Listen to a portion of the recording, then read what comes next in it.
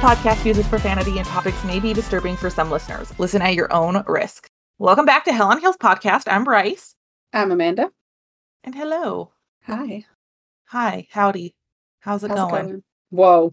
No, stop that. Too far. You guys heard the I said that first, right? Okay, yeah, sure. And if you didn't hear it, I'll make sure in the editing you did hear it that way. Just making sure we all know. Anyways, how are you? Living my best life, question mark? Why question mark? Why question mark? So, I got stuck on the toilet yesterday. Okay.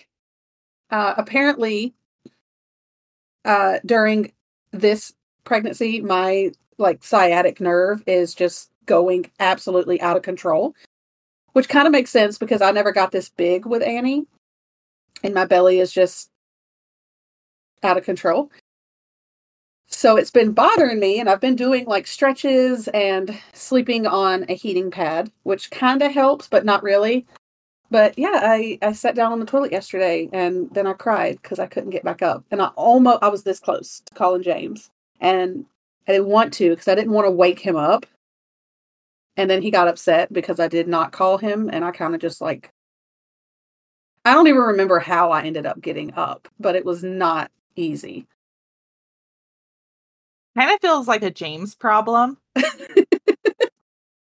He made me promise him. He's like, next time, just call me. I'm like, okay. Did you do crossies? Okay, I'll call you next time. No, I didn't do any crossies because he gets upset when I ignore pain because apparently you're not supposed to do that. And I'm really good at doing that. Says who? It says my husband. Is he that bad? A doctor? No. Otherwise, he would have already cut the skin tag off of my back. Okay, so I'm going to say he doesn't know what he's talking about. Yeah, okay. I like that. Yeah. Okay, there you go.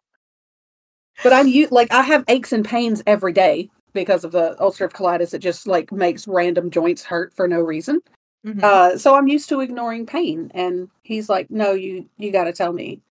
I'm like, okay. And it wasn't the fact that it hurt. It was like my leg wouldn't work. I don't know if that makes sense. It would not respond to your brain's command to move. You could be screaming, move at it, and it wasn't going to move. Exactly. Yeah. I mean, it did hurt. Don't get me wrong. But trying to power through it, it's like my leg was just like, what are you doing? We're just hanging out. Yeah. We're taking a break. Yeah. Sorry. Yeah. We're just going to sit here for 20 minutes until you just, I don't remember how I figure it out, I guess.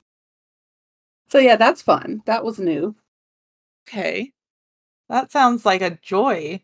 Yeah, I got a belt today, so we're going to see if that helps. Apparently those help. Maternity belts, yeah. I don't know. They're supposed to lift the belly a little bit. Yep, I got one at Walmart. I'm not wearing it yet because...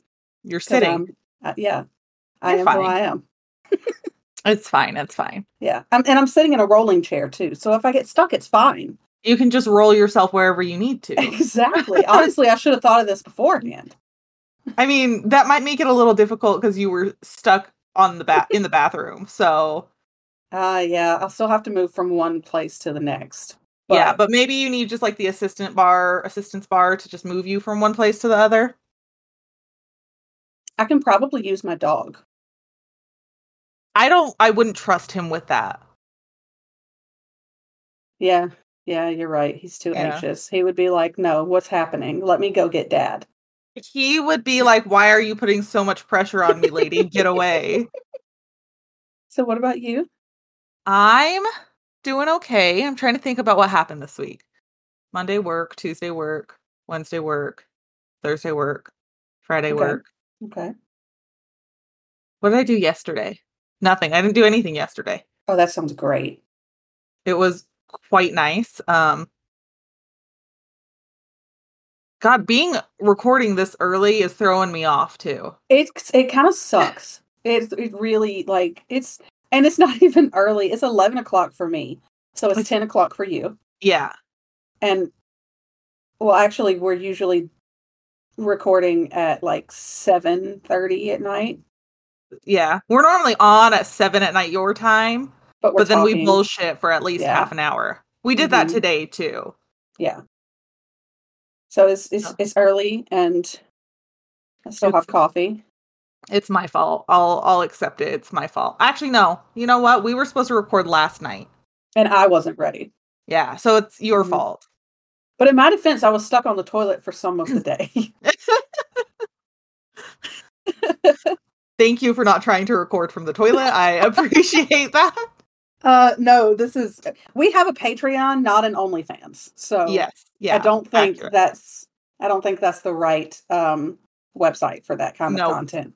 Nope. Let's not do that. That'd be wonderful. Hard pass. What? I feel like I was gonna tell you something that my father. I just want to point out I'm pretty sure he listens for my fuck ups, not yours. Because okay, that makes me feel better. the Sorry for episode you. that was just released was the Koisk. Ah, the kiosk. Yes. The Koisk, yeah. I like how I'm actively fixing the word and you are actively using the wrong one. So that we're clear on what I'm talking about here. Yes. If I'm actually referencing a kiosk, I'm going to say kiosk. But when I'm speaking to you, it's going to be a Koisk. I love it. Okay. My point being is my dad called and said something to me about something for that episode, and I just ignored him. And then I called him back and was like, hold on, you didn't say anything about Amanda saying Koisk.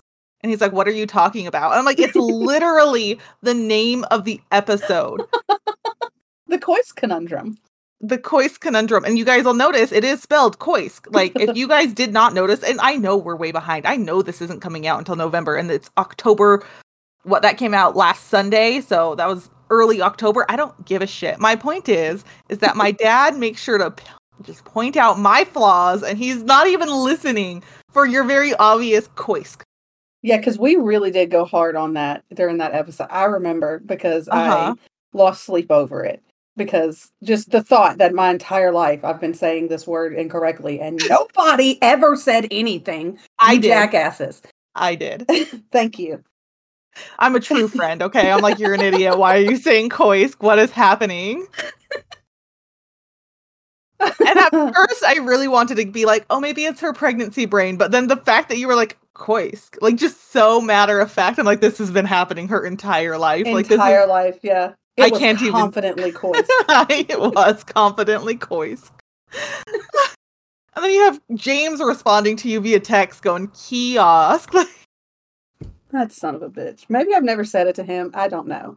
I mean, to be fair, it's not a word I use often, but I know I have used that word incorrectly. And I know people have looked at you like, what the fuck is she talking about? Yeah, maybe it was the confidence. They were like, I'll just Google what a Koisk is later. Yeah. And they're like, I think she meant kiosk, that idiot. Too late now. That idiot did in fact mean kiosk. Yeah. And this is why we're platonic soulmates, because I'm like, excuse you? A what? Please say that one more time. You keep me grounded. You keep me intelligent. Thank you. I appreciate that. I need all the help I can get. I wouldn't say I keep you intelligent. That's a little bit of a stretch, you know? Because that would mean I have to be intelligent. Yeah, but I don't watch hockey either. So that one slipped right past me. Was that what your dad was messing with you about? The Sabres. I thought we were talking about hummus. You know what? Sabra. I don't care. Yeah. Food is food for me. If I mispronounce it, it's fine. Thinking about a hummus dip. Do I like hummus? No, I don't. But do I know Sabra? Yes, I do. Well, I like hummus, so. It's a texture thing for me. Ugh. Oh, I get that. Yeah. That's why I don't like Peeps. They're evil. Gross. Peeps are just gross. Peeps are so gross. I don't understand Peeps. I don't either. People are like, oh, they're great. No, they're not. No. You want to know what I found out was really great? I shouldn't say found out. I remembered was really great the other day. Pudding. Like the snack packs? Yeah. Man, snack packs go so hard, and I don't know. I don't know if it's like a nostalgia thing or what. I don't know. So Cody likes the snack packs for his lunches for like a snack or something, and that's fine. I don't care. So I bought like a Sam's Club size thing of snack packs, and he hasn't been eating them. Okay. So I'm like, what was the point of me even buying this? Like, so now you have to eat them. Yeah. Well, my stomach was hurting me at one point this week. And so I was like, I don't want to eat something solid. I feel like I'll throw it up. But like, is there something I could down really quick just to settle my stomach? Pudding. Chocolate pudding. I don't know why they're so good, but they are. When I make cakes, I put snack packs for like a chocolate pudding. I put those in between the layers because what other chocolate pudding are you going to get? Make one? No, it's not the same. I just put the snack pack in the batter.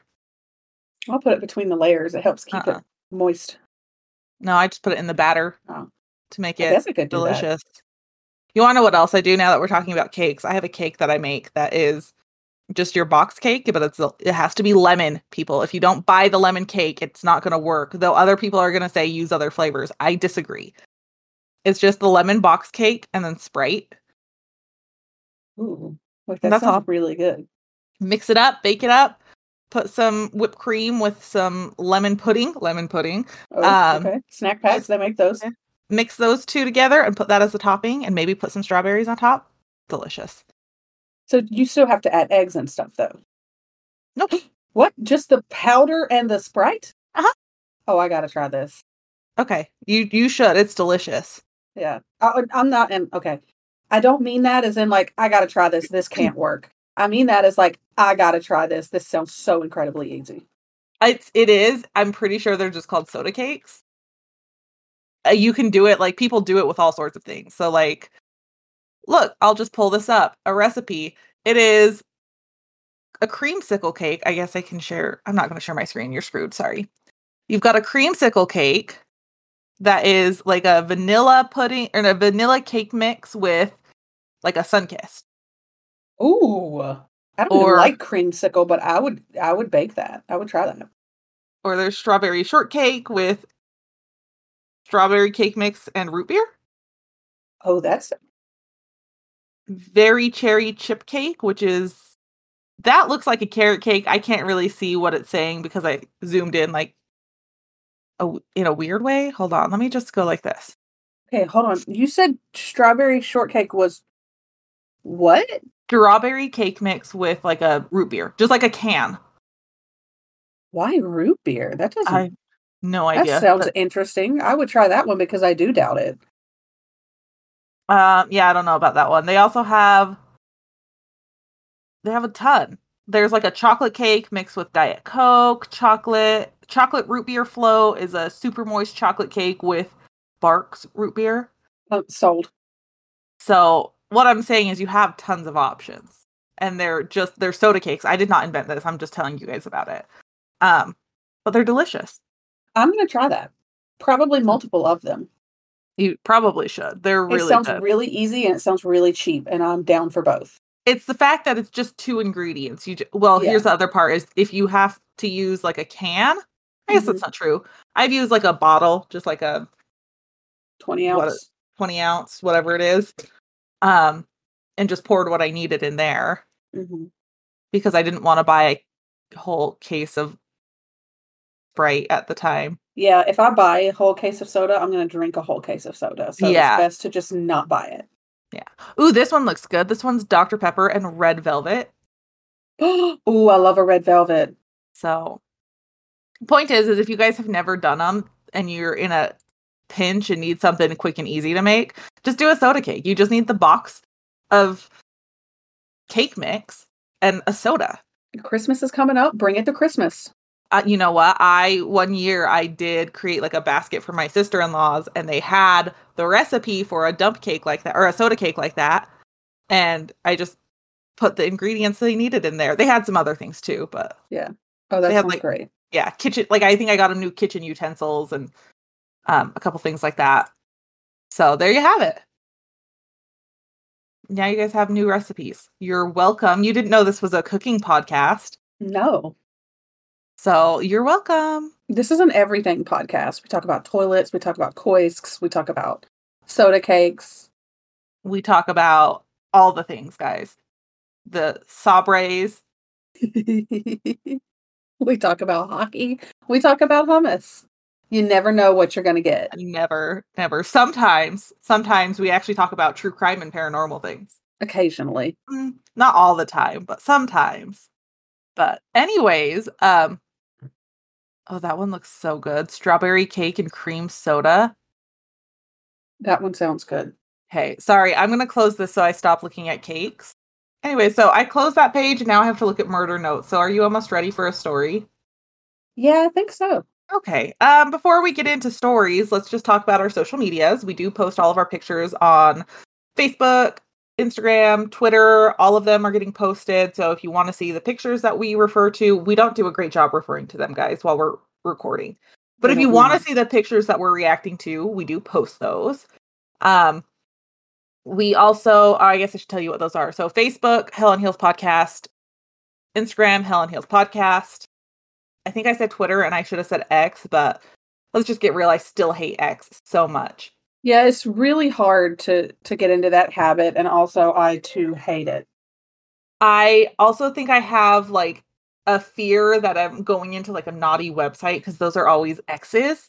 Right? So why would you name it X? Anyways, that's whatever. Point is that X is Hell on Heels Pod. We also have our Patreon up and going. We've been releasing extended episodes. Sometimes I call my dad and be like, hey, Dad, I need your input while we're recording. So those are extended episodes that are posted on Patreon. We also have our link tree up and going. And if you need to find that, you can just Google Hell on Heels link tree. And then our Discord's up. So if you want to bullshit with us, you can do that on Discord, and then you can also email us hellonheelspodcast@gmail.com. If you guys do enjoy listening, be sure to tell your friends to listen with you as well so that we can always keep growing our listener base. And then I think we're ready for a story. I am. Oh, I'm not. Oh no. I'm sorry. Okay, so listen, I kind of fixed my TikTok algorithm to an extent. I wouldn't say it's fixed because I'm still getting stories like this, but it doesn't involve a child, so Well, thank God for that. Okay.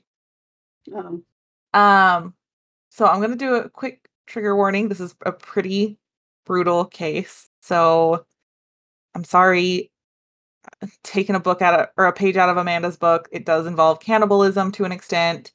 That was an uncomfortable smile from me. It's an uncomfortable smile for me too. Like this is just, it's making me sweat already. Okay.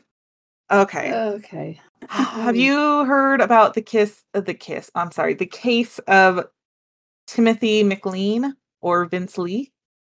Vince Lee sounds familiar, but I don't think it's because I know him. I think it's because I'm thinking of Bruce Lee. Oh, it's not Bruce Lee. Thank God for that. Okay, well, let's just jump in. So Timothy Richard McLean Jr., I will refer to him as Tim going forward. He was born on October 3rd, 1985. He grew up in Winnipeg, Canada, and Elie, Manitoba. So that's the Providence. I believe that's the Providence. I think that's the right word. Look, I'm not from Canada. I'm just assuming Manitoba is the Providence. Is it province? I don't know. Manitoba province. Huh, okay.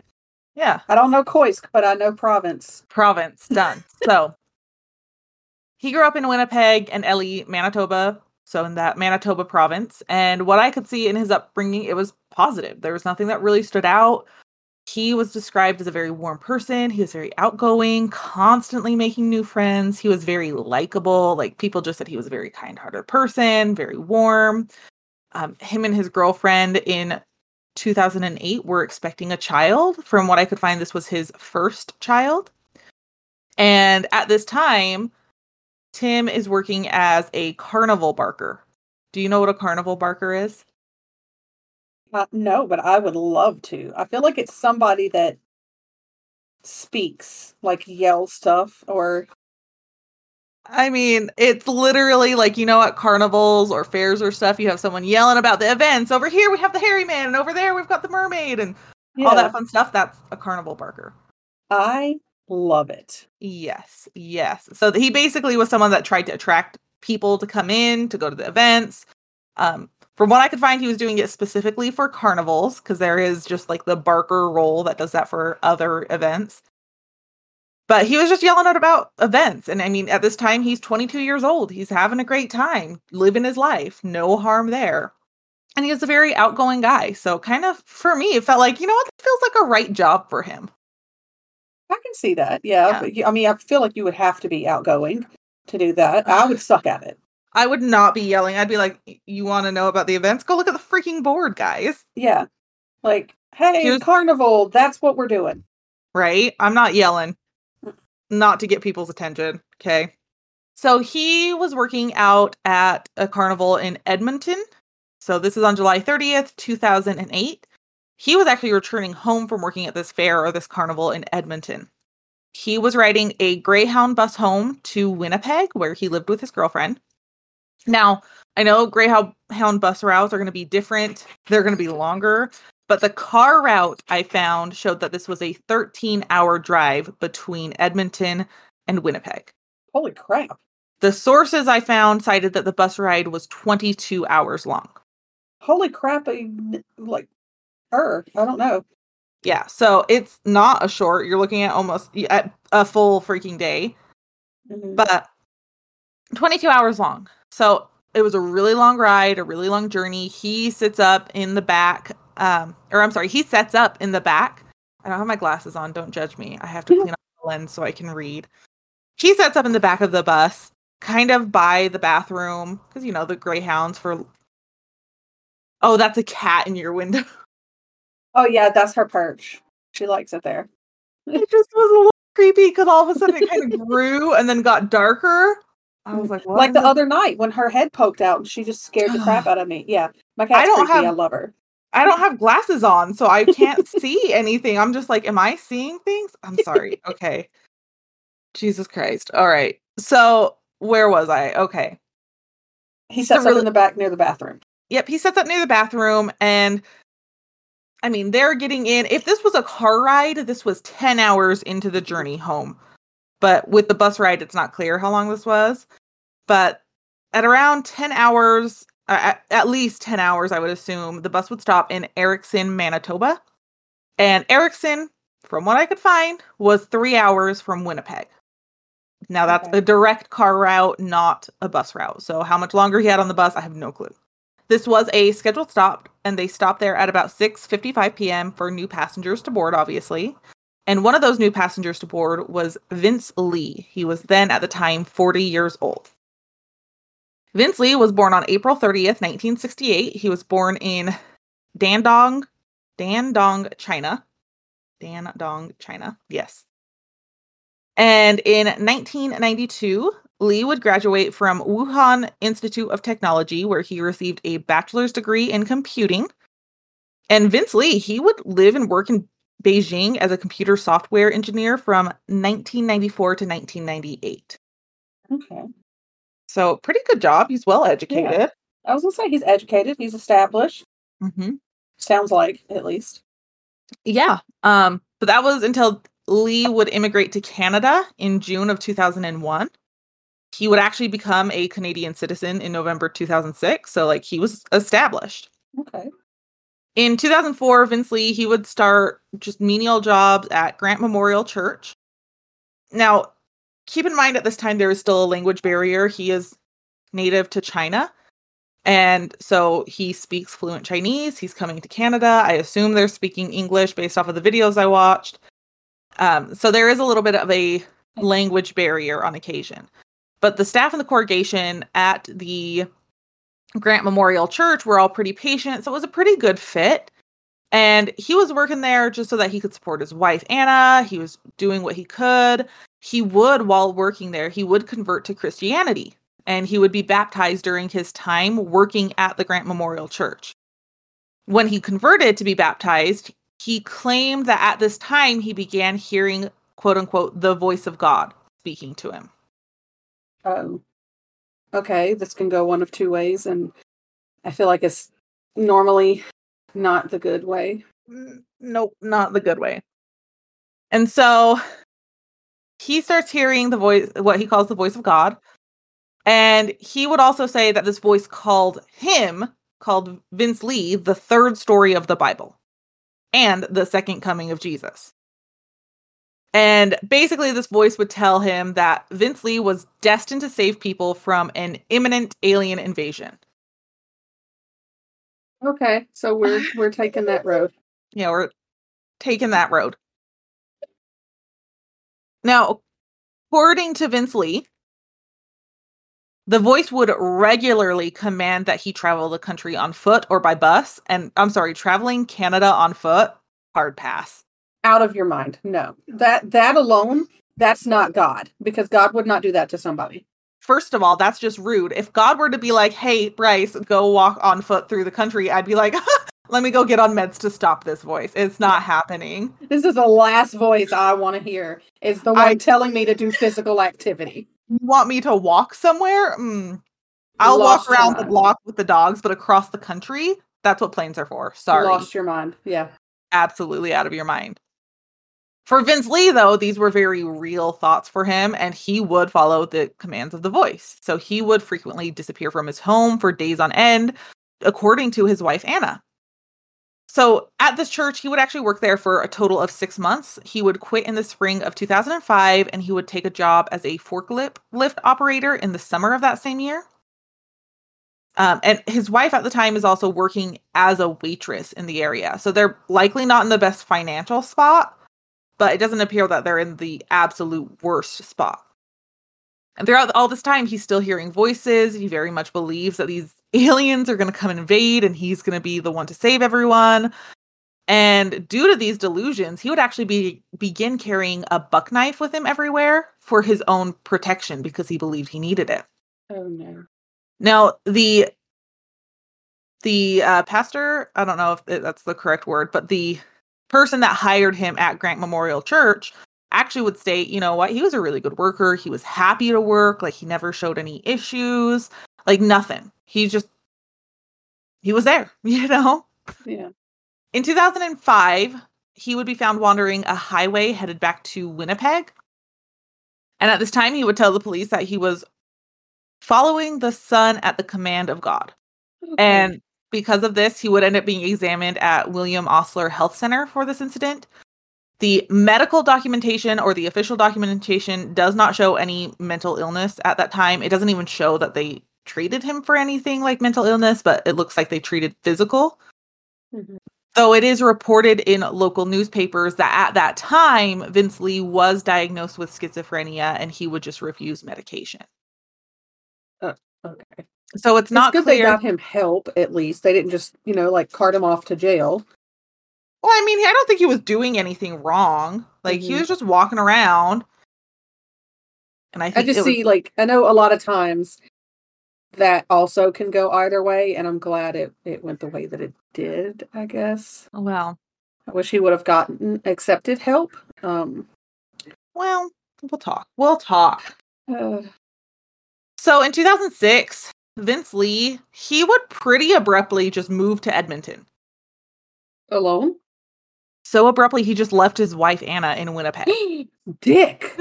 He up and left. He's like, bye. She does later join him, though at some point they would be separated, but it's not clear what the timeline on that was. So we know he left, moved to Edmonton. Anna would eventually follow from the reports I found, and then they would separate. Gee, I wonder why. Now, during the time that he's living in Edmonton, he has a multitude of jobs. And I just want to make sure everyone remembers, this dude is well educated. He was working as a software engineer in China. Yeah, I was going to ask why he wasn't working as a software engineer in Canada. But I don't know if, the differences in countries and where he got his degree has anything to do with that. Well, I also don't know if the language barrier has anything to do with that either. Okay, true. During this time, he is just working a multitude of jobs. He is a janitor, a mechanic. He works at Walmart as a cashier. He works at McDonald's. He works at a newspaper delivery service. He's working everything. Some of these are overlapping. Some of them he's working 2 jobs. Some of them he's not. And another one of his boss, this is specifically the newspaper delivery boss, he actually described Vince Lee as very reliable and hardworking. He just was like, he showed no signs of trouble. He was a great guy. Now, in late June, Vince Lee, he would be fired from his position at Walmart. And this was after some sort of a disagreement with another employee. And it's not clear what that disagreement was. So we know that he was working at the newspaper delivery at the same time as Walmart, and Walmart would fire him. Around this same time, he would actually request time off from the newspaper delivery job, and he would tell his boss he was going to Winnipeg for a job interview. Okay. So the newspaper delivery job was like, yeah, sure, go ahead, go to your interview, no big deal. On July 28th, 2008, Vince would board a Greyhound headed for Winnipeg. On July 29th at around 6 p.m., Vince Lee, he would get off the bus in Erickson. So that one's the one that, from what I found, was 3 hours direct drive from Winnipeg. So he gets off of the bus in Erickson. With him, he had at least 3 pieces of luggage, and he would leave the bus and spend the night on a bench next to a grocery store. A witness from the grocery store would report seeing Vince Lee at 3 a.m. on July 30th, first thing in the morning, middle of the night. He was sitting, quote unquote, bolt upright with his eyes wide open, just sitting there staring at the sky for hours. Nope. That is a person I am not conversing with. I'm not going near them, so No. sorry. Not happening. Mm-mm. Now, the morning of July 30th, he just remained on the bench. He staring at the sky. And at one point, he would actually sell his new laptop to a passing 15-year-old boy, and he just sold it to this kid for $60. Okay. Yeah. Okay. This does not sound healthy. Nope. Later, Vince Lee, he would board the same bus as Tim McLean in Edmonton. Nope, I'm sorry, in Erickson. So this was, nope. Yes, in Erickson. I might have conflicting statements there. He would board the bus, and I'm fairly certain that was in Edmonton. Nope, it was in Erickson. I just typed the wrong thing. So he would board the bus, and they would board it around 6:55 p.m. Now, when Vince originally boarded the bus, he was sitting near the front, and he would move about 30 minutes later. He had gotten off the bus I'm pretty sure I have this wrong. So Vince got on the bus in Edmonton. In Erickson, 30 minutes later, he got off to take a smoke break. And then when he got back on, he would have moved to the back of the bus to sit next to Tim McLean. Okay. Tim, he didn't really acknowledge Vince Lee. Not that he was rude or anything. I mean, I wouldn't have acknowledged him at all. If anything, I would have put my shit on that seat so no one sat there. Yeah. That's just me. But also, he's hours and hours into this journey. He's tired. He's kind of dozing in and out. Some reports stated that when Vince walked to the back where Tim was, Tim kind of flashed him a smile, gestured for Vince to take a seat next to him, and then just kind of put his head against the window pane and fell asleep. Mm-hmm. Now, Tim, he had his headphones in, so he was in his own world, taking his nap, no big deal. After they departed Erickson, Vince Lee, he would suddenly stand up, produce his buck knife, and he would begin stabbing Tim McLean in the neck and chest. On the middle of the bus? Yes. Oh my God. Uh-huh.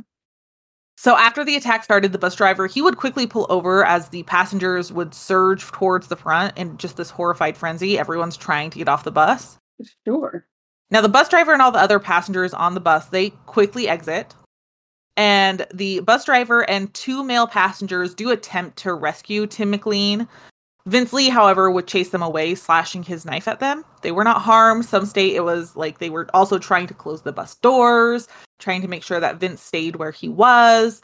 And so he did slash at them, but no one else was harmed. Now, after this, Vince Lee's attack on Tim just continues. Lee would pull Tim McLean to the aisle floor and just continue to repeatedly stab him. And he would eventually decapitate Tim McLean. Oh my God. While all these other people are just standing outside the bus watching. Oh my God, that is horrific. And to make it worse, Vince would then display Tim's severed head to the witnesses that were on the outside of the bus. Bro, what do you do? Okay. I'm trying to remember here. He's not mentally healthy. He didn't stop there. Oh God. He would then begin to sever other parts of Tim McLean, and he would also eat some of Tim's flesh. Okay, how long has anyone called the authorities? Yes, it said so. This started at it probably started right around between 8 and 8:30 p.m. because the Royal Canadian Mounted Police would receive the report of the stabbing at 8:30. So they arrive on scene as quickly as possible. And at this point, when the RCMP arrives, that's the Royal Canadian Mounted Police. So when the police arrive, Vince is still on the bus, just mutilating Tim's body. Oh my gosh. So at this point, witnesses, the escaped passengers, bus driver, a truck driver who was just passing and saw the commotion, they had made sure that Vince had not been able to leave the bus. And thankfully, the truck driver who had stopped because they saw the commotion, they had been able to produce a crowbar and a hammer as weapons for the people that were helping to detain Vince Lee. Vince had attempted to just drive the bus away as well, but the bus driver was able to engage what they called an emergency immobilizer system that the bus was equipped with. So this just made the bus completely inoperable. Like, it wasn't moving anywhere. Oh, I didn't know that they had things like that, but that's useful, I feel. Right? So I thought that was useful, but I don't know, like, I didn't know about it either. So now any passengers that were not helping keep Vince Lee detained, they were found huddled on the roadside, many of them crying, some vomiting, all of them just in shock. I'm sure. Yeah. They had all just seen Vince Lee brutally murdered and decapitate. I'm sorry. They had all just seen Vince Lee brutally murder and decapitate Tim McLean and then display his head to them. Out of nowhere, too. Like, and I don't mean to say, you know, like, most of the time these things happen out of nowhere, but you're on a bus just traveling to your destination. This is like one of the last places I would expect something like this to happen. Right. So many of the witnesses, I mean, they watched him continue to attack Tim McLean's corpse and consume parts of him. I mean, this was so bad. Vince Lee, he would begin to tear out Tim's organs, his lungs, his liver, his intestines, his heart, and he was displaying them or stringing them throughout the bus. Are you talking like hanging them up? That wasn't clear on if he was like holding, it sounds like he would hold it up, kind of taunt the witnesses by displaying parts of Tim and or by licking blood off of his hands. Okay. Yeah. By 9 p.m., police, they're already in a standoff, right? They're already there. They're in the standoff with Vince Lee. They bring in special negotiators and a tactical unit that was very heavily armed because they know he's armed and dangerous at this point. And unpredictable. Right. And so police are just waiting. Like, they don't know what else to do. They can't get on the bus without someone getting injured. They don't want to kill Vince Lee because then there's no answers for Tim McLean's family. And so they're kind of in a hard spot. So while they're waiting, just these witnesses, they had just, seen this man brutally murder Tim McLean. And even while police are there, they're watching him continue to eat parts of Tim McLean. They're watching him pace up and down the bus. The report said he continuously defiled Tim's corpse. Oh my.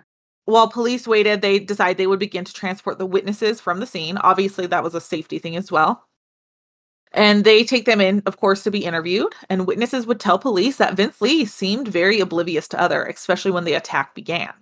So the attack began and people might have kind of squeezed past him or started sprinting out, but he didn't pay them any attention. He only paid attention to Tim McLean. So he was pretty focused? I guess so. But they also noted that Vince Lee had a very calm demeanor. He wasn't like in a rage when he got on the bus. He was completely calm and fine. And while the attack was going on, they said that he didn't really seem to be raging during that either. The quote is, "There was no rage or anything. He was like a robot stabbing the guy." I feel like that's even more terrifying. Yeah. Now, during the interviews, the witnesses would tell police they heard this Vince Lee state, "I have to stay on the bus forever," or things similar to that in nature. And for these witnesses, at 10 a.m. the following day, a Greyhound representative would arrive to help the passengers. They would take them to a local store to replace their clothing because everything on the bus is now evidence. And since, they had nothing, they would take them to the store, get them what they needed, and Greyhound would then get them to Winnipeg, where they would all be reunited with family and friends around 3 p.m. or 3:30 p.m. that following day. There were 30 plus passengers that were witnesses in this. And Tim's family did not find out until the following day. They knew of the event. They did not know who the victim was. Oh my gosh, that's Yeah. Do we know how they found out? I believe when they were there to see if it was their family or collect their family, that's how they found out because Oh, Tim God was love not on him. the bus. Oh, no. So that's for the passengers. Now, Vince Lee, we're going back to the night that this is all happening. He could just continues to hold up this bus for hours. This entire time in front of police, he's mutilating Tim's body, just going crazy, eating parts of him. After about 5.5 hours on July 31st at 1:30 a.m., Vince Lee, he would attempt to escape from the bus. He would break through a window and begin to run. However, he was quickly arrested because when he hit the floor, he was shot with a taser twice. So, did not take long for police to get him as soon as he was out of the bus. Well, that's good. He would be placed in a police vehicle. Police would start collecting their evidence. On the bus, they would find various parts of Tim McLean's body.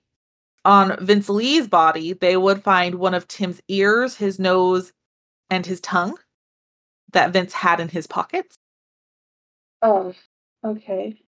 Some claim that he had these in a Ziploc bag that he had brought onto the bus with him. So that's not clear if they were. Some reports don't even mention it, but they did find these items on his person. Some parts of Tim were actually never recovered, specifically his eyes and a third of his heart. A third of his heart. Uh-huh. Okay. And we don't know where. Well, Oh, no. Do we have an idea? Vince Lee, he absolutely denies this, but ultimately it's believed that these parts that were never found were consumed by Vince Lee. I was afraid that's Yeah. what you were going to say. Police basically say if they were not consumed by him, we would have found those parts. There is no other explanation for where those are or were. Now, police have him in custody. They begin all of their stuff. I do want to just do a quick call out. Remember that laptop that Vince Lee sold for $60 to the 15-year-old? Yeah. That young man actually came forward, the one that bought the laptop, and it is seized by the police. So he just spent $60 on this new laptop, handed it over to police. I feel like that's a good kid. Yes. And don't worry, he does end up actually still getting a new laptop because an anonymous businessman would donate a laptop to the boy for his honesty. Oh. So I wanted to throw out there at least something somewhat okay came out of this, but I also couldn't find that they found anything crazy on the laptop, but I wanted to throw it in. Okay. Yeah. Yeah. Good on the little boy. Well, I guess not little boy. Good on the teenager. 15, good on the young right? man. He could have kept it quiet and he didn't. Yeah. Now, of course, pretty quickly, Vince Lee, he's examined by a psychiatrist. And he would be officially diagnosed with schizophrenia. Stanley Yeren, he would begin care. From how I understood Stanley's role, he was the court-appointed psychiatrist, but he does begin some care for Vince Lee at that time. And trial would begin on March 3rd, 2009. Now, when Lee appeared in Portage, it's not clear if this was before trial or during trial, but when he appeared in the courthouse on the charges of second-degree murder, the only words that Lee reportedly spoke were, "Please kill me." Okay. So during trial, Vince Lee, he would plead not criminally responsible on account of mental disorder. So basically, he accepts that the offenses occurred, but Vince was saying that he was unable to form the necessary mental element or mens rea. And mens rea is basically that necessary mental state to be rational. And so he's saying, I accept that these happened and I did them, but I was not able to actually have that mental capacity to prevent them. Okay. Yeah. And that's called mens rea? Mens rea is the mental element. Gotcha. Okay. Yeah. So basically, in other words, Vince Lee's schizophrenia made him inculpable. His trial would last only 2 days. The judge would only hear from 2 witnesses, neither of which were witnesses from the bus. They were both psychiatrists who would testify to Lee being mentally ill. Would you like to know why Lee attacked Tim McLean? I would really love to. Okay. Now, keep in mind, this is in Vince Lee's mind, right? This is not reality of any sort. This is Vince Lee's mind. To Vince Lee, Tim was what he called a force of evil. As far as Vince Lee was concerned, in that moment, Tim was a demon in disguise and an alien who needed to be destroyed. So he was a demon and an alien. Yes. Okay. So Vince Lee, he believed that in that moment, Tim McLean was an imminent threat to himself and others. Because remember, Vince believes that he is like the second coming and he's going to save all these people from an alien invasion. So he believes that Tim is an alien and that is dangerous. So for Vince in that moment, he believed he needed to destroy Tim. And this was so intense for him that he felt that it was necessary to mutilate Tim McLean's body as well, so that Tim could not come back to life. So did he give an excuse as to why he ate him? No. Gotcha. Now, not only did he believe that Tim was dangerous, but Lee also had that voice in his head still, those voices that he believed were God, and they were telling him to kill Tim McLean or else he would be killed himself. So in his psychotic state, he believed he was in a self-defense mode. Okay. So Stanley Yaren's assessment of Lee being inculpable was legally accepted, and the defense and the prosecution would be in agreement and would speak in favor of involuntary commitment to a mental institution rather than prison time. Sounds fair. So Judge John Scurfield would accept the diagnosis, and he would ultimately rule that Lee was not criminally responsible for the murder of Tim McLean. I see where it comes from, but the wording just sounds rough. Like, from his family's point of view, I'm sure that's really difficult to hear. Tim's mother, Carol, would actually react to this, stating, quote, "A crime was still committed here. A murder still occurred. There was nobody else on that bus holding a knife, slicing up my child." Damn, that's, yeah. Yep. Now, before I get into Vince Lee's treatments and details surrounding what we know of him now, I want to talk about some of the other lawsuits or aftermath of the case. First off, Greyhound Canada, they actually end up pulling a series of nationwide advertisements. These slogans had included, "There's a reason you've never heard of bus rage," and so they pull those. And those were before this happened, right? Correct. Okay. So they pull those Ooh. after it happened, yes. Okay. According to Tim McLean's family, Greyhound has never shown condolences for what happened to Tim McLean, at least towards them. So there's also that. People would also demand that Greyhound provide increased security on intercity buses, something that is very much not clear if that ever happened, but it was petitions, demands, everything. They wanted that to happen. Tim McLean's family would bring a lawsuit of $150,000 against Greyhound, the Attorney General of Canada, and Vince Lee. From what I could find at the time, I should have looked at the date of the article. The article that I was reading, they were still in negotiations. So they might have come to a compromise and there might have been a deal struck on that one, but it's not a published outcome. Or they might still be going through those proceedings. This one kind of angers me, mostly because I look at what Tim McLean's family is going through. They brought this lawsuit of $150,000 against Greyhound, the Attorney General, and Vince Lee. But then this one in February of 2012, two different passengers that witnessed the attack and beheading would also file a lawsuit. Deborah Tucker and Kaylee Shaw would file a suit against Lee, Greyhound, the RCMP, which is the police, and the Canadian government. In their suit, they were suing them for being exposed to the beheading, and they were each seeking $3 million in damages. Oh, okay. That kind of sat wrong with me because, first of all, what they witnessed was absolutely awful, and I'm not arguing that. But $3 million because they were exposed to a beheading that the only person that could control it was Lee, right? Yeah. Greyhound, police, and the Canadian government couldn't do anything to stop that from happening. Yeah, I was going to say, even the police, like, what could they have, what is the protocol there? Like, you know what I mean? Like, he's on a bus and you're trying to limit everybody being injured. So that one just kind of sat wrong with me. It very much, not that these people didn't go through something very dramatic, but it very much felt like they were like, oh, we have a chance at getting a significant amount of money. Mm-hmm. They didn't get anything because they do drop the lawsuit in July of 2015.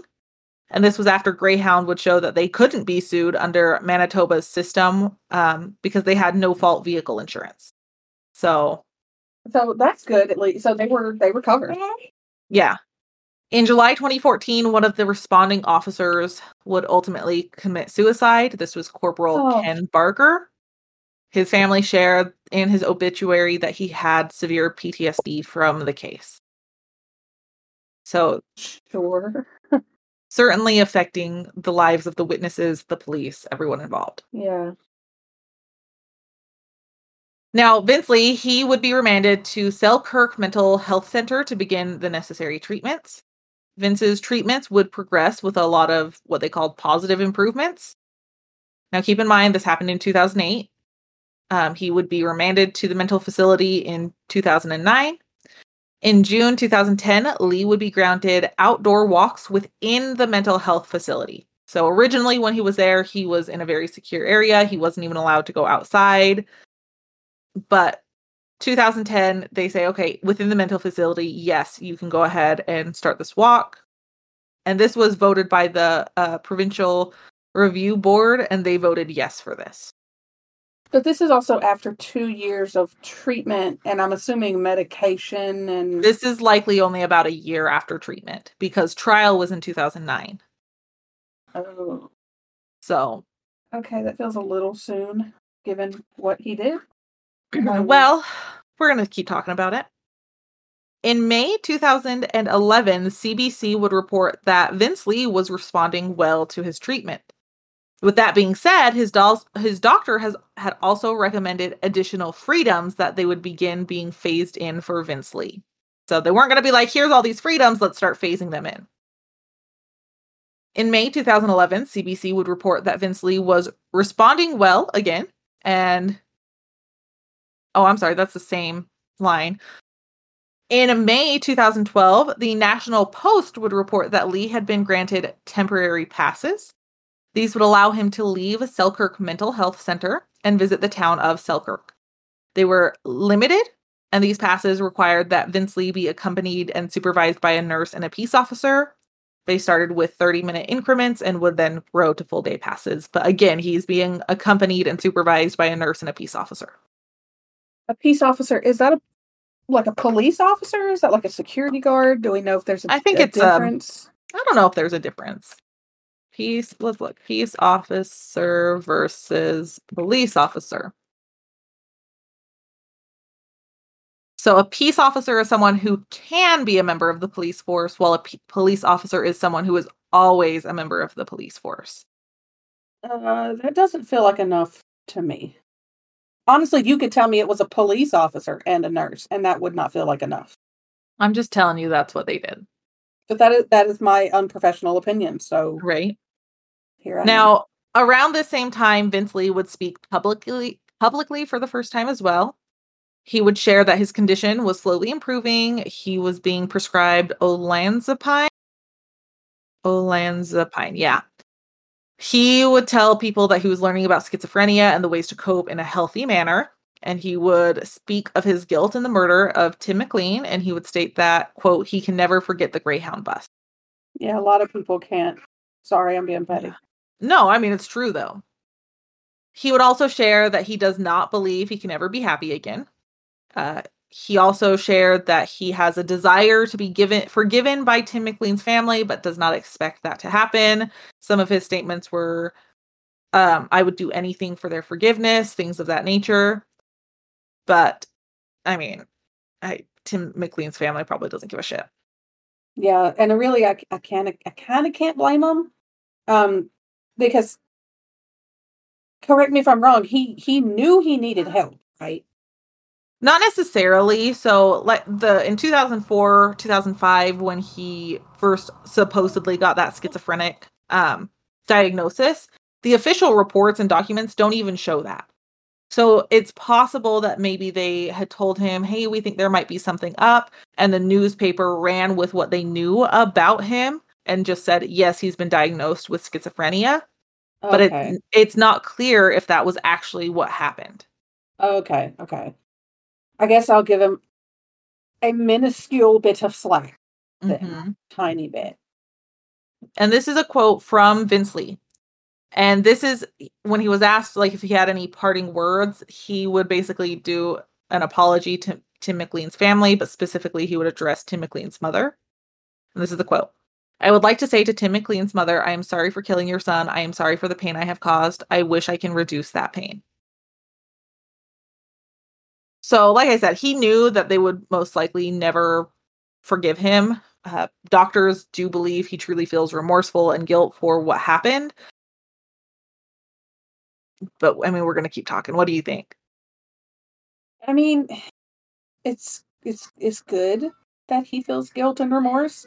But if it were me, and someone took my child away, I don't think I'm big enough of a person to ever forgive them, ever. Whether it's for my own good, their own good, I don't think I could ever bring myself to get over that. No, absolutely not. In 2013, Vince Lee's his supervised trips would expand to visits to Lockport, Winnipeg, and nearby beaches, still supervised. In February 2014, CBC would report that in March, so the following month, Vince Lee would begin to be allowed to have unsupervised visits in the town of Selkirk. Absolutely not. No. I went from being like, I don't know about this, to just being like, no. Yeah. I don't think he should ever be unsupervised, point blank, period. Well, this would start with 30-minute passes. So that's how he would begin. And then again, those would expand to full day trips. In February 2015, CBC would again report that he was getting unsupervised day passes to Winnipeg, which were approved for Vince Lee. And people are just like, okay with it. Like, that's one thing. And maybe I don't understand. Okay, if you are a sexual predator or something, and you move to a neighborhood, that's known. They, at least here in the US, you're on a website, like I can pull up the sexual offenders or sex offenders around me or anywhere at any point in time. I think they send out letters. I've gotten one where I have lived before that a sexual offender moved. I keep saying that. A sex offender moved within like a certain range of us. So we got a letter in the mail. So if something like this happens from a mental institution or a mental hospital, is that known? Do they tell the people of this city, like, hey, by the way, this guy brutally murdered someone and traumatized a whole bunch of people, but we think it's safe to let him just hang out in your town for 12 hours or so? I didn't see anything saying they notified. So the articles that I found were there was a little bit of a fight to release some of the information about Vince Lee originally. Tim McLean's family was like, no, we need to know what's going on. So basically it was, we'll share some of the actions or freedoms he's getting, but we're not going to share any of the medical side, which, okay, that sounds fair. And so people knew. So you have like CBC reporting this information or other news stations reporting this information. And I'm sure it was more than CBC. So people knew that he was getting these freedoms and he was being allowed out in these places. They didn't necessarily know when. Okay. I feel like that would not fly over very well, like a lead balloon. No. And with these day passes to Winnipeg, he had a condition that he had to carry a fully functioning cell phone with him at all times, which he did. For what reason? Tracking, as well as if he needed something emergent, they could call him. I mean, this is 2015. Okay. The tracking makes sense. Mm-hmm. In May 2015, CBC would then report that Lee had been granted passes to a group home in the community, so he would then naturally begin living in a group home. In February 2016, Vince Lee would reportedly legally change his name to Will Lee Baker. He was also seeking to leave his group home and begin living independently, and that is a right he would win February 26, 2016, and this was on the recommendation of the Criminal Code Review Board. Officially on February 10th, 2017, the Manitoba Criminal Code Review Board would order that Lee be discharged. He was given an absolute discharge. He will not face any legal obligations or restrictions for his independent living. So he is not on parole. He has no conditions he needs to meet. They basically deemed he did not pose a serious threat. He is free. He is managing his own medications. And they do believe he has a very low chance of relapsing. Chris Somerville, the executive director of the Manitoba Schizophrenia Society, he had actually worked with Lee over several years. He would state, quote, "He is no longer a violent person. I will say yes, he absolutely understands that he has to take his medication and has a desire to live a responsible, moral life and never succumb to psychotic episodes and not to hurt anybody ever again." Uh, um, I, I don't know. I don't know. I don't know how I feel about this. I feel like that is really unfair, to the family that he was in custody. What? Not even 10 years. 7, 9 years, 9 years. something like that. Yep. Yeah, that doesn't feel right. And for what, 8 of those 9 years, he had a free. He started getting freedoms. Let me say that. Uh-huh. It just feels like if he's better. These cases are so freaking hard because if he is better and he is handling his mental state in a healthy way, that's good. But also, I still feel like you did something horrendous and it's not fair to that family. Okay, well, do you want to hear about Tim McLean's family's? I would. Yes, please. Now, this decision to release Vince Lee, Tim McLean's family wholeheartedly disagreed with it, and they did attempt to fight it in any way they could. In fact, Tim's family actually never had any say in any part of this, in the sentencing from the get-go back in 2009, and they did struggle with this because for them, they were like, okay, well, at least when he was sentenced in 2009, we believed he would be in a mental institute his entire life. Right. And now he's been released. For the family, they just feel like there has been no justice for Tim McLean.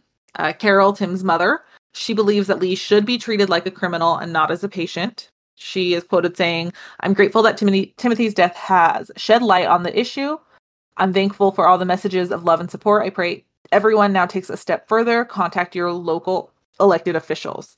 She also stated, "Lee still did it. Whether he was in his right frame of mind or not, he still did the act. There was nobody else on the bus holding a knife slicing up my child." So she definitely not doing great. And one last quote from her: "I need for Vince Lee and people like him to remain in a locked facility where they can make sure that they get their medications, where they're being treated for their illness, they're treated with compassion, but the rest of the public is kept safe. That's what I need to move forward, carry on. I'll never get my son back regardless of what I do or what I've done already." Yeah. I feel like I feel like I would express the same sentiments that she does. Mm-hmm. So family, they very much fight against this. They're trying to make changes in legislation and laws and make sure that everything is better going forward. I could not find progress or any specific laws that are cited that are in review or have been created for this. Months after Tim's death, his son was actually born in December 2008.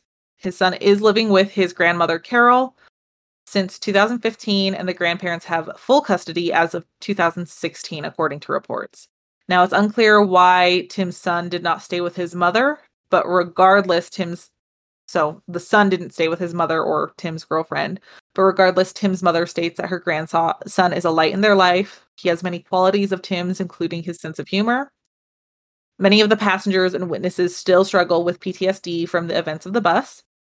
You'll hear many state that this case was one where everyone involved was provided therapy. However, I could not corroborate this and believe it may be that everyone, witnesses, police, they needed therapy. Whether they got it or not is not clear.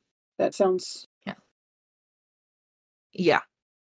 To honor Tim McLean's memory, a white cross bearing his name has been placed along the road in Portage La Prairie where the events happened. Below his name, etched into the chipped white paint, is a heartfelt message from his father that states, "I think of you always, son. Love, Dad."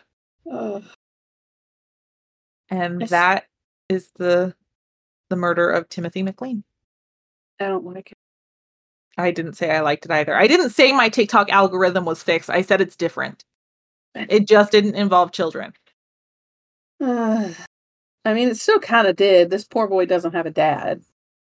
I will say some reports stated that now that the boy is older, I mean, how old would he be? He was born 2008. He's at least 10, 15-ish, right around there.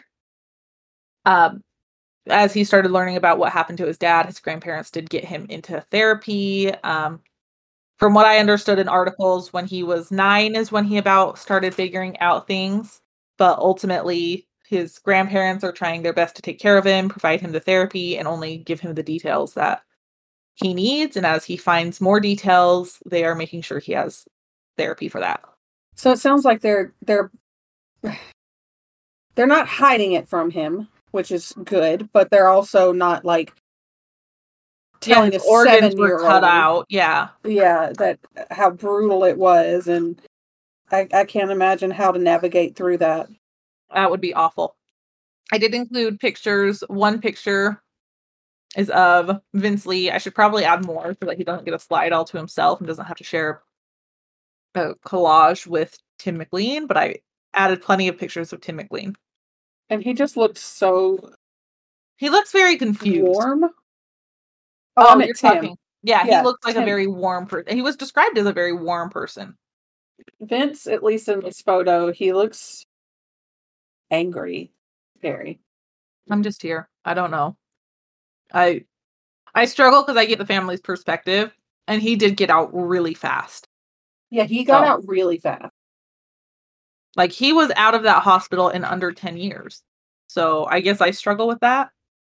But, yeah. I understand the family's perspective. I get that healthcare professionals don't believe he's a danger. However, with his past, if he even misses a day, what's that going to do to him? Yeah, that's why I'm like, people that are on this level, I guess, of brutality, that's what worries me the most. Mm-hmm. And it was so out of the blue, like it wasn't like he knew Tim McLean. They were complete strangers. I'm going to add another picture of Vince because he looks stupid in the picture. Oh, those are my favorite pictures of the bad guys. Okay, there you go. It's even renamed and everything. Let me see if I can find any others where he looks stupid.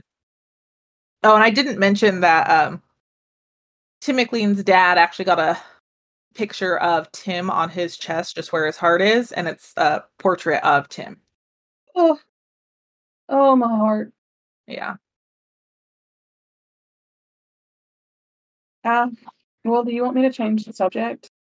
Yeah, that'd be really great. Okay.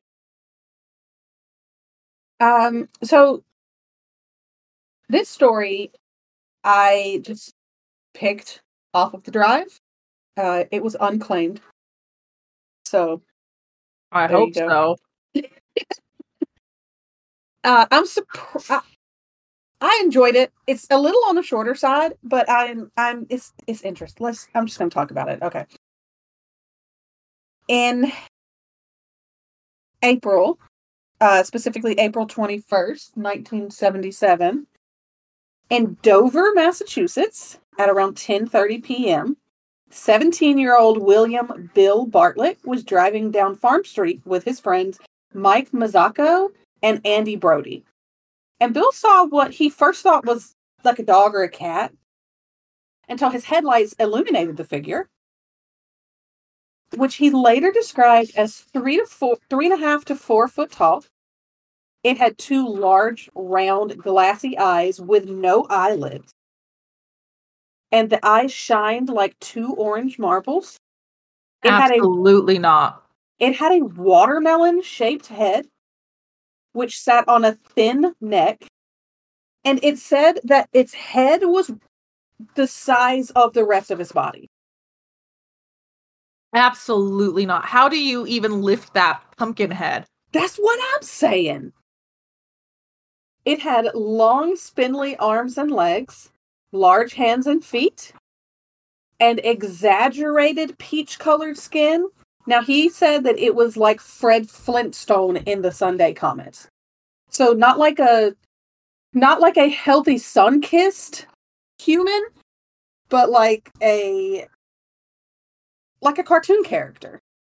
He said it had no hair. And my least favorite quote, I think, in this whole thing is that he said it looked like the texture of the skin looked like wet sandpaper. Gross. It absolutely disgusting. Awful. This creature was walking on all fours along the top of a stone wall. And he said that its fingers were so long, they were like curving or curling around the rocks as it walked. Mm-mm. Bill claimed to have seen this creature for a few seconds as he drove past it. And when he turned around, it was gone. The exact same night, at about 12 a.m., 15-year-old John Baxter, he reported seeing this creature on Miller's High Road. Baxter was leaving his girlfriend's house when he saw a small figure approaching him. And he said, at first, he thought it was an acquaintance of him. So he called out, MG, is that you? And he got no response. They continued walking towards each other until they were about 25 feet apart, and they both stopped. And John asked, who is that? And he said he couldn't tell what it was in the dark, but he knew it wasn't human or animal. He said it was something in between. That's awful. Horrible. No. Mm-mm. John took You're not another going to step catch me forward. walking towards anything that doesn't respond to me. Oh. So look, you might not catch me walking towards anything that does respond to me, because now it can be a puckwudgie. You know what? You might not see me at all. I'm a hermit in my house. You know what? No, I like the way that sounds. I'm a homebody. I'm going to stay home. If I'm not you going see outside. me out, it's on accident. Like I need groceries or something. We're probably out of ice cream. Or it's not me. Oh, yeah. Oh, that's a good one. Yeah. So watch out. John took another step toward the creature, and that's when it just suddenly scurried to the left and down into a wooded gully, and it stopped on the other side of this gully. John, if there is something scurrying in my vicinity, I'm gone. I very specifically left that word in there. That's the word that was used in, Mm-mm. I think I got this out of a book, but yeah, that's the word that was used, and I kept it because, ugh. My dogs don't even scurry. No. If it's scurrying, it is not human. Well, no. I mean, my dogs also aren't human. But they don't scurry. That's my point. Ugh. I'm out of there. You see it scurrying? Mm-hmm. Bye. Yeah, I don't care if I'm going home. I'm going back to my girlfriend's house. I'm going literally anywhere else. I'm not going in this direction. I am done. No. Calling police, I'm pulling up one of those TikTok videos that are like, if you're walking alone, turn this up to full volume and follow the script on screen. Yes. I'm out. Yep. Yeah. John, he has way more cojones than you or me, because he follows it. Ma'am. Mm-mm. I ain't following anything scurrying. No. He goes down the slope and across the gully. He claimed to have gotten his first good look at this strange being. He said it stood with its feet molded around the top of a rock, and it was leaning on a tree with its long fingers entwined around the 8-inch in diameter trunk. No. It had a figure 8 shaped head, 2 dark but glowing eyes. Wait, like a figure 8, like, Mm-hmm. Okay. Like the outline, like it doesn't have holes, like you can't see through it, but. Well, that'd be more terrifying if math is coming at me. That's unpredictable. I don't want math equations as a demon. Thank you. Yeah, that is very true. I feel you on that. It had 2 dark glowing eyes and a body like a monkey. That just seems kind of rude. The eyes or the monkey? Monkey. Oh, okay. John said that they stood staring at each other for a few minutes when John became uneasy, to which I say, yeah. It took a couple minutes to feel uneasy. That's what I'm saying. I would have been done felt uneasy. This 15-year-old has bigger balls than I could ever have in my life. I don't know if he's got bigger balls or if he's just really stupid.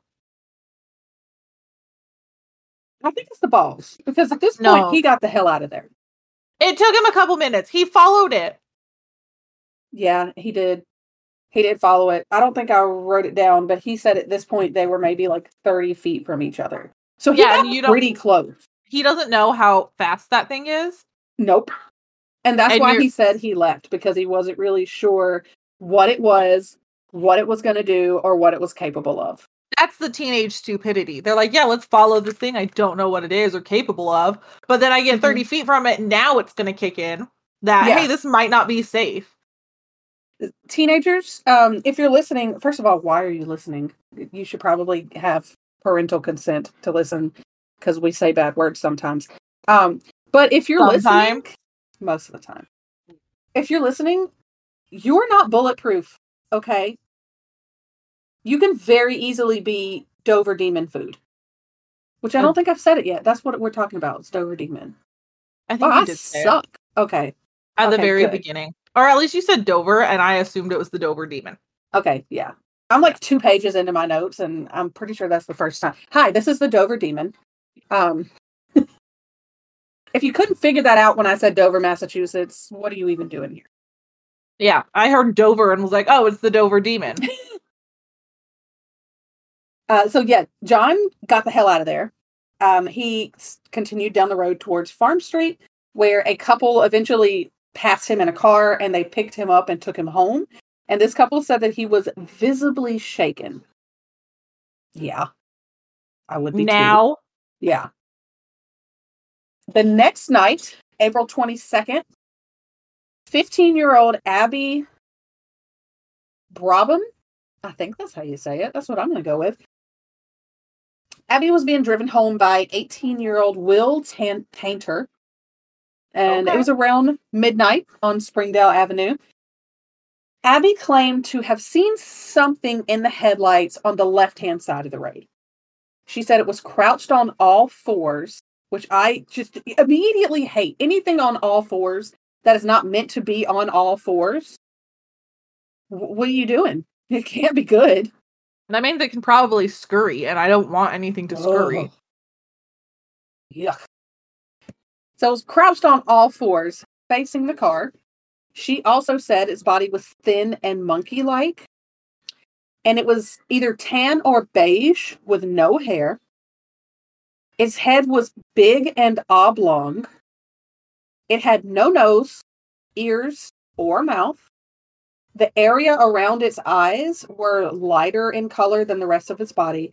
And she said its eyes glowed green. Green means go, so go get the hell out of there.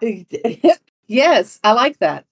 So, even when Abby was later told that Bill said its eyes were orange, she was quoted saying, "They were green. I don't care what the boys said." The boys are idiots. They don't know colors. They don't know colors. That thing was green. It's like me trying to explain chartreuse to any other man. It's not pink. Jesus Christ, okay? Isn't chartreuse green? Yeah, chartreuse is green. Okay. Maybe that's what it was. It was. I bet his eyes were chartreuse. I'm just gonna say that's the issue. Is y'all are just colorblind. I wonder if it had something to do with the headlights of the car. Because you know how, like, when you pass by an animal at night, the eyes go crazy. Their eyes don't emit color like that, though. No. You have something scurrying behind you. That's a child. Also, be very wary of them. Okay, good to know.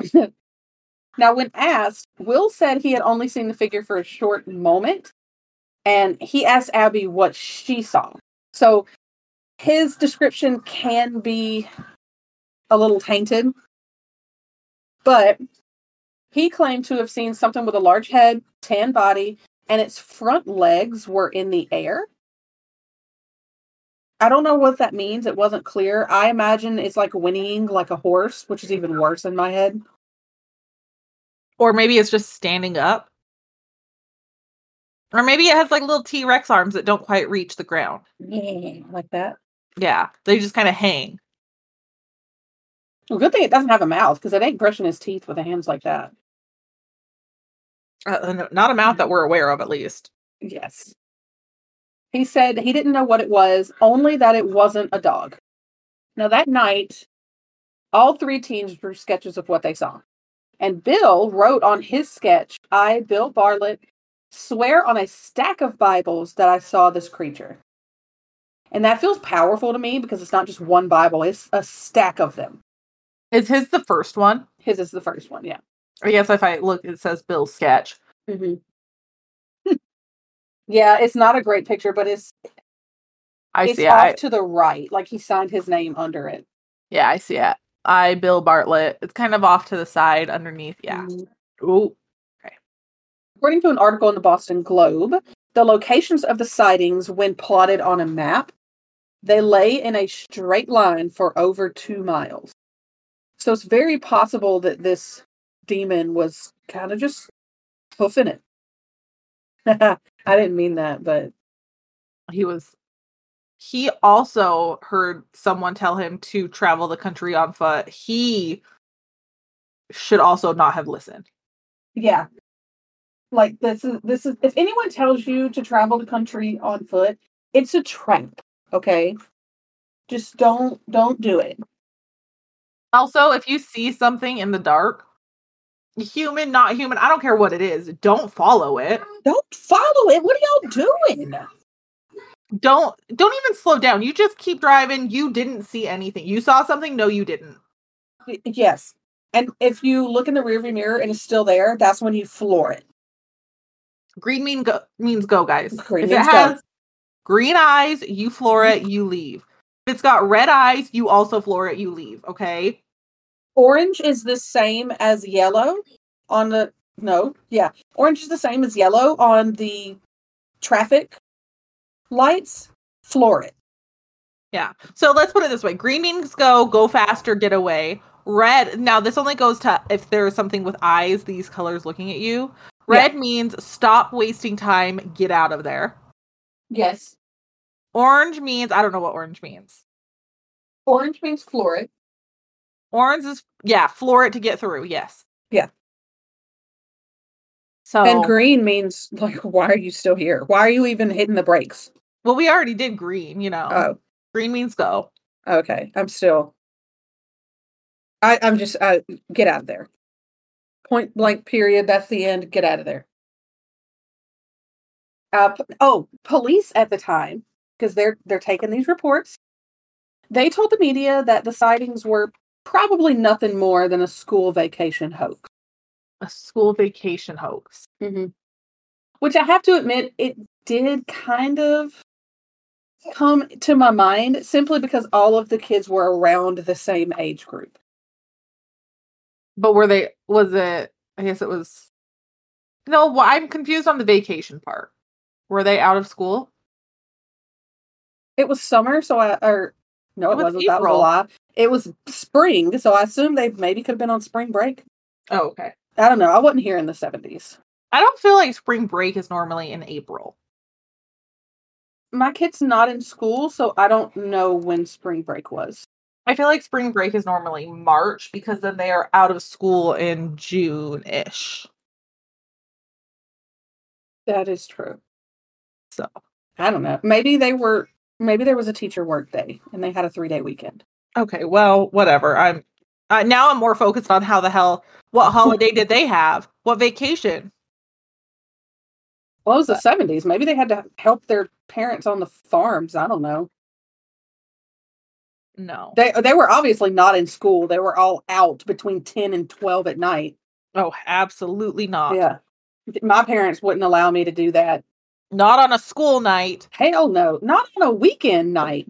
Oh, I had a curfew of midnight.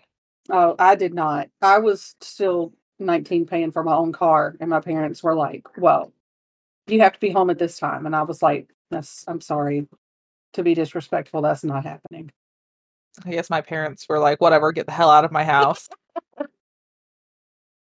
Other skeptics claimed that these sightings could be a foal, a moose calf. You know what the third one is, Bryce. An owl. A snowy owl specifically, yes. They What? said that based on its size and plumage, the eyes, they say, would have reflected yellow in the car's older headlights, I guess being like scratched up and stuff. And the long, spindly fingers and arms could have been explained by partially opened wings. This is okay. First of all, I know everyone knows I hate birds. I like owls. Owls are acceptable. They're not actually birds, right? Apparently not. They're every cryptid ever. Maybe that's why I like them. They're literally every cryptid ever. See an alien? It was just an owl. Don't worry, guys. It's fine. But this thing looks nothing. It doesn't even have feathers. Like, owls, they're typically a little more poofy when you look at them because you can see freaking feathers. Mm-hmm. How is this an owl? It doesn't even have hair. Yeah, I was looking at the orange one, and it says it's a shark-skinned creature. Mm-hmm. There's no feathers on this, my friends. No. Like, it's not an owl. Quit blaming the owls. Leave owls alone. Owls rights for everyone. Owl lives matter. Yeah, and I've literally pulled up pictures of owls. Snowy owl, Dover demon. I fucking want to see how they can justify this. No, I'm so uncomfortable, and I'm so glad you didn't put that picture of the Dover demon in. Which one? Did I miss a good one? I don't know. It says the Dover demon, an unsolved mystery. Hold on, I'll put it in for you. Don't worry. Now I'm excited to see it. This is what happens when I start Googling. What is that? The Dover demon, an unsolved mystery. That just looks like an alien. It looks like an alien posing. Yeah, it does. And not posing in a good way. It kind of looks like a seductive alien. I'm uncomfortable. Yeah, it's in an article. Oh, you know why? It's because it's an article about the Dover demon, but they say, given the creature's resemblance to usual images of aliens, many have theorized about extraterrestrial involvement. Ah, okay. Yeah. But yeah, I'm really uncomfortable with that picture. You can delete it. I'm just telling you that's what I found. Because I was trying to see how this could resemble an owl at all. And now that picture won't go away. Within a week of sightings, Lauren Coleman went to speak to the teens. Have you ever heard of him? No. I haven't either, and I think I love him. Okay. So, Lauren Coleman, he studied anthropology and zoology at the Southern Illinois University at Carbondale. He studied psychiatric social work at Simmons College School of Social Work in Boston. And if that wasn't enough, he continued his studies in doctorate level anthropology at Brandeis University and sociology at the University of New Hampshire. So Lauren Coleman, he has a master's degree in psychiatric social work. He was a consultant for the Maine Youth Suicide Program for almost 10 years.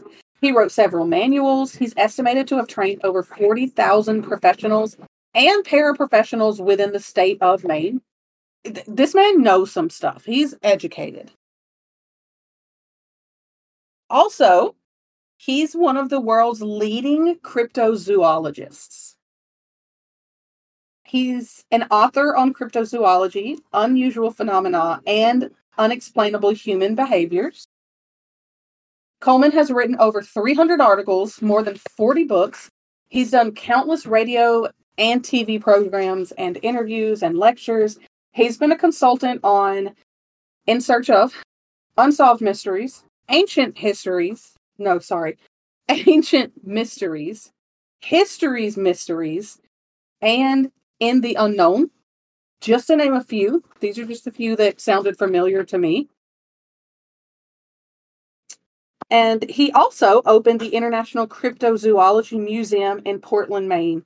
in 2003, which is where the orange one that you're so fond of, the shark skin, that's where that... I am pretty fond of the shark skin, honestly. That's where that little, I guess, reenactment, that's where that is. So, sorry to go off on that little tangent there, but the more I read about him, the deeper my appreciation for this man got. Because not only, like, he cares about the youth, and he cares about cryptids. So, I think I love him. He might be my hero. He might be who I aspire to be. You might have a book on your shelf written by him, honestly. What's his name again? Loren Coleman. It's Loren. I for sure do. That Is it the cryptozoology A to Z? Yeah. I had a feeling you had that one. Yeah, I do. That one, sure. Mm-hmm. I was going to say the name Loren sounds very familiar. Loren Coleman and Jerome Clark. Yep, he's written a lot. I actually got a lot of information on this story from his book, Monsters of Massachusetts, Mysterious Creatures in the Bay State. It's free on Kindle Unlimited, so I'm not real sure why you're not downloading it right now. But because I don't use Kindle Unlimited. I have to pay for Kindle Unlimited, and I don't. Oh, James pays for my Kindle Unlimited. Oh. Yeah. They used to pay, like, I got a new... Love the stash. Bryce's cat's doing the cat thing.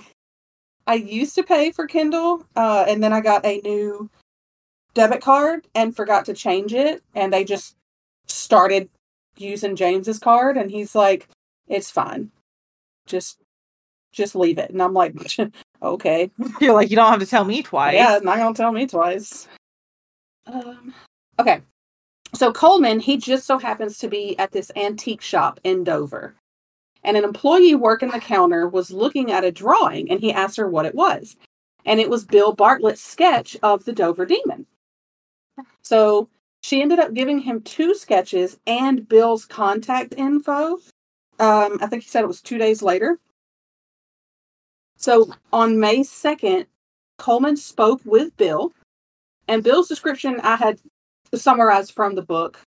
I did get other sources, but most of the information in my story came from his book because, I mean, he was the first, if not only person to investigate this directly. So why would I go with anyone else when I can just go to the source? Neither Mike nor Andy saw the Dover Demon that night with Bill. Mike claimed to be looking out his own window, and Andy was sitting in the backseat talking to Mike. And since the sighting only lasted a few seconds, it was pretty much over before Bill could even speak about it. But both Mike and Andy told Coleman that they were skeptical at first, but Bill was so scared and he sounded genuinely frightened that after seeing the creature, Bill sped away, just like you're supposed to. Yep. And he had asked the other 2 boys if they had seen it too. They hadn't, and they eventually convinced him to turn around and go back. But by the time they had got back, the creature was gone. While they were looking for it, Bill said that Mike was hanging out the window yelling, "Come on, creature," because teenage boys, I guess. Y'all need to stop provoking things. That's what Bill said. Bill was like, no, don't do that. So they did not end up seeing the creature again that night. They didn't end up seeing it again that night. Bill dropped the boys off at their houses, and then he went home. And his dad, pretty much as soon as he walked through the door, could tell something was wrong. So Bill told his dad the same story, referred it back to him. And then the guys had asked him when he got home to draw a picture of what he saw so he could show them. And that's what he did. After he told his dad the story, he immediately went and drew this sketch. Coleman spoke with John and Abby on May 3rd, and he learned that John had also drawn a sketch of this creature as soon as he got home that night. And at this time, neither John nor Bill knew that the other one had witnessed this creature. And Coleman says in his book that one of the remarkable coincidences of these 2 sightings in particular is how similar the drawings are, even though the creature is completely different stances in both of them. One of them he's standing upright, and the other one he is on all fours. And he also said that one of these sketches was in color while the other is in black and white. Which one's which is not clear. All the ones I have are black and white. And he also said that Bill didn't know John had seen the demon until 5 days later. So they weren't like comparing notes or anything that night. Me and you would be comparing notes so fucking fast. Absolutely. I would be like, James, hold on. I've got to text Bryce right now. And James is like, you should get in the car first. And I'm like, I can do both at the same time. You're like, hold on, you guide me to the car. I'm texting Bryce. Yes. And I would be like, oh my God, I saw it too. And we would create this absolutely horrible monster from us just feeding off of one another. Yeah, pretty much. The police would be like, okay, well, we're going to put you in separate rooms, and we're going to be like, no, you don't have to do that. We've already compared notes. Yeah. They'd be like, why would you do that? Well, because that's what we do. Yeah, why would we not? Hello? I need to know I'm not crazy. And then they'll be like, well, who saw what? We both saw the same thing. You don't get it. It'd be like a scripted description, and they'd be like, you guys are idiots. We're just soulmates. Platonic soulmates. Yeah. Get it straight, police. Thank you. Losers. Don't get it. Jesus. After talking with all of the teenagers involved, Coleman was convinced they were telling the truth. And based on his psychiatric background, this gives credit to them, in my opinion. I'm sure of all of the sociology and psychiatric work he's done, he kind of knows how to tell when someone's lying. That makes sense to me. I don't know if I'm just making that up because I'm in love with him now. James, watch out. Oh my gosh, I'm sorry. I have been listening, but I got on Barnes & Noble looking up Lauren Coleman books. He's got Lake Monsters and Sea Serpents. He has a ton of really good books. Mothman?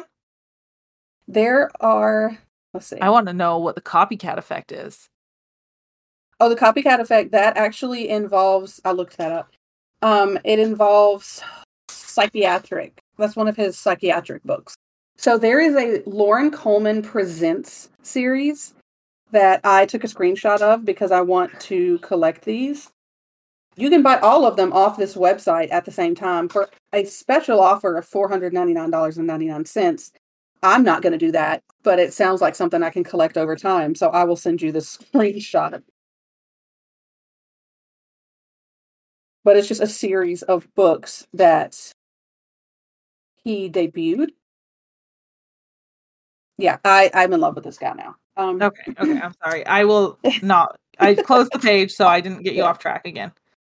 I followed him on Amazon already, so if he comes out with anything new, I'll know. Well, James will know, and then he can tell me. Well, they have a mermaid. The Dover Demon's name, it was actually coined by Lauren Coleman. As if we didn't love him enough. He's also good at coming up with names. Mm-hmm.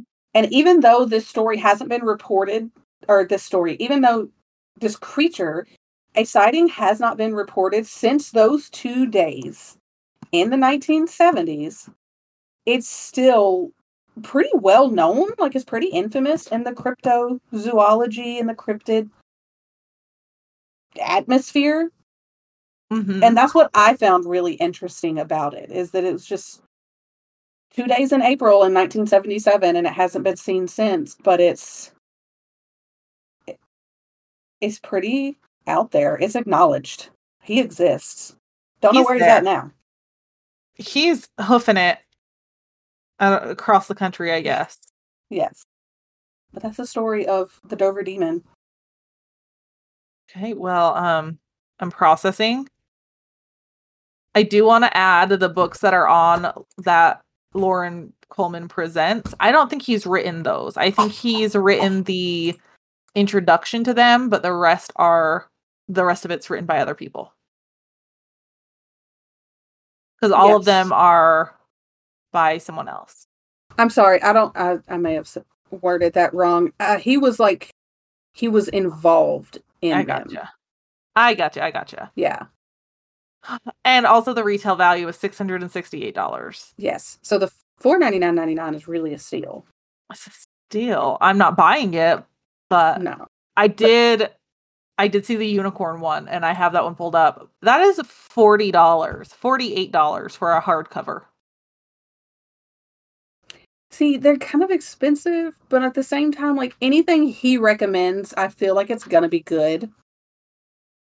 That's just because you're in love with him, and we have to make sure that he's your hall pass, isn't he? He is now.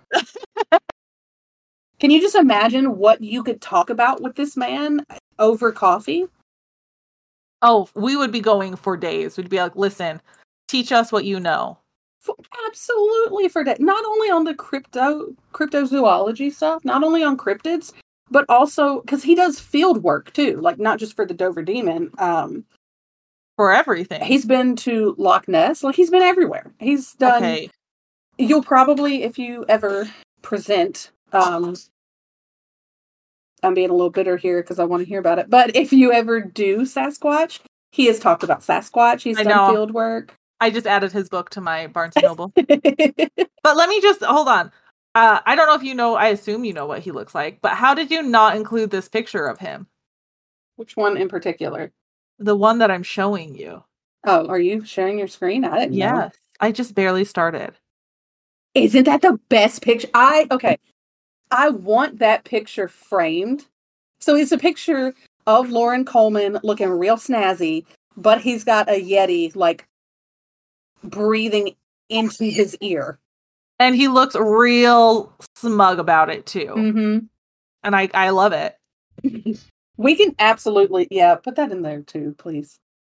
Oh, okay. Let me just really add the pictures for you. Let me do half of your job here. Hey, I've added 5 pictures and you have added 2. So give me a tiny, minuscule bit of credit. Hold on. I also added my pictures, which were 2, 4, 6 pictures. I just meant, but that's your job. I know. I'm just saying you can't do yours. It is such a good picture. It is. He looks like he's just so nice too. Like he's got that cheery smile. I want to meet him and be like, listen, he's wearing a tie with pandas on it. What is he in that picture? I didn't even notice. Yes, I had to zoom in because I thought it was ghosts. No, it's pandas and bamboo. Okay, well now we know he's awesome. He's who I strive to be when I'm old and gray. All I want in life is an autographed picture of this man. All I want in life is this picture autographed of this man. Unless another one that's even better comes about, but I just don't see another better picture coming about. Like, there's nothing to top that. No, this picture will be hanging in my house somewhere. It would be autographed. Maybe that's what we do, is we write to him and be like, listen, we have a podcast. We talked about you. You're Amanda's hall pass. How it happened, we don't know. But can we get this autographed? How it happened? The Dover Demon. We talked about the Dover Demon, okay? Yes. Now, can I please have this autograph? And then we talked about how Bryce has a book of yours already without knowing who you were. She just trusted the cryptozoology A to Z. I thought you had that book too. If that's the one I was thinking when I was like, I'm pretty sure you have a book of his. Uh-huh. Yes, that's the one I have. So. But I also kind of love the Dover Demon. Like, he's just making his way downtown, walking fast. Faces pass. And he's homebound. And I was going to say, and my hall pass is Lauren Coleman. Dover... No, I was talking about the Dover Demon, okay? Not get confused here. But he was just minding his business, okay? Yeah. All right. Well, thank you all for listening to Hell on Heels Podcast. To see pictures from this episode, you can follow us on Instagram, Hell on Heels Podcast, X, formerly Twitter, Hell on Heels Pod, or Facebook by searching Hell on Heels Podcast. You can find us on Linktree by typing in Hell on Heels Podcast. If you want to support us, please like, review, rate, share, and subscribe on your preferred listening platforms.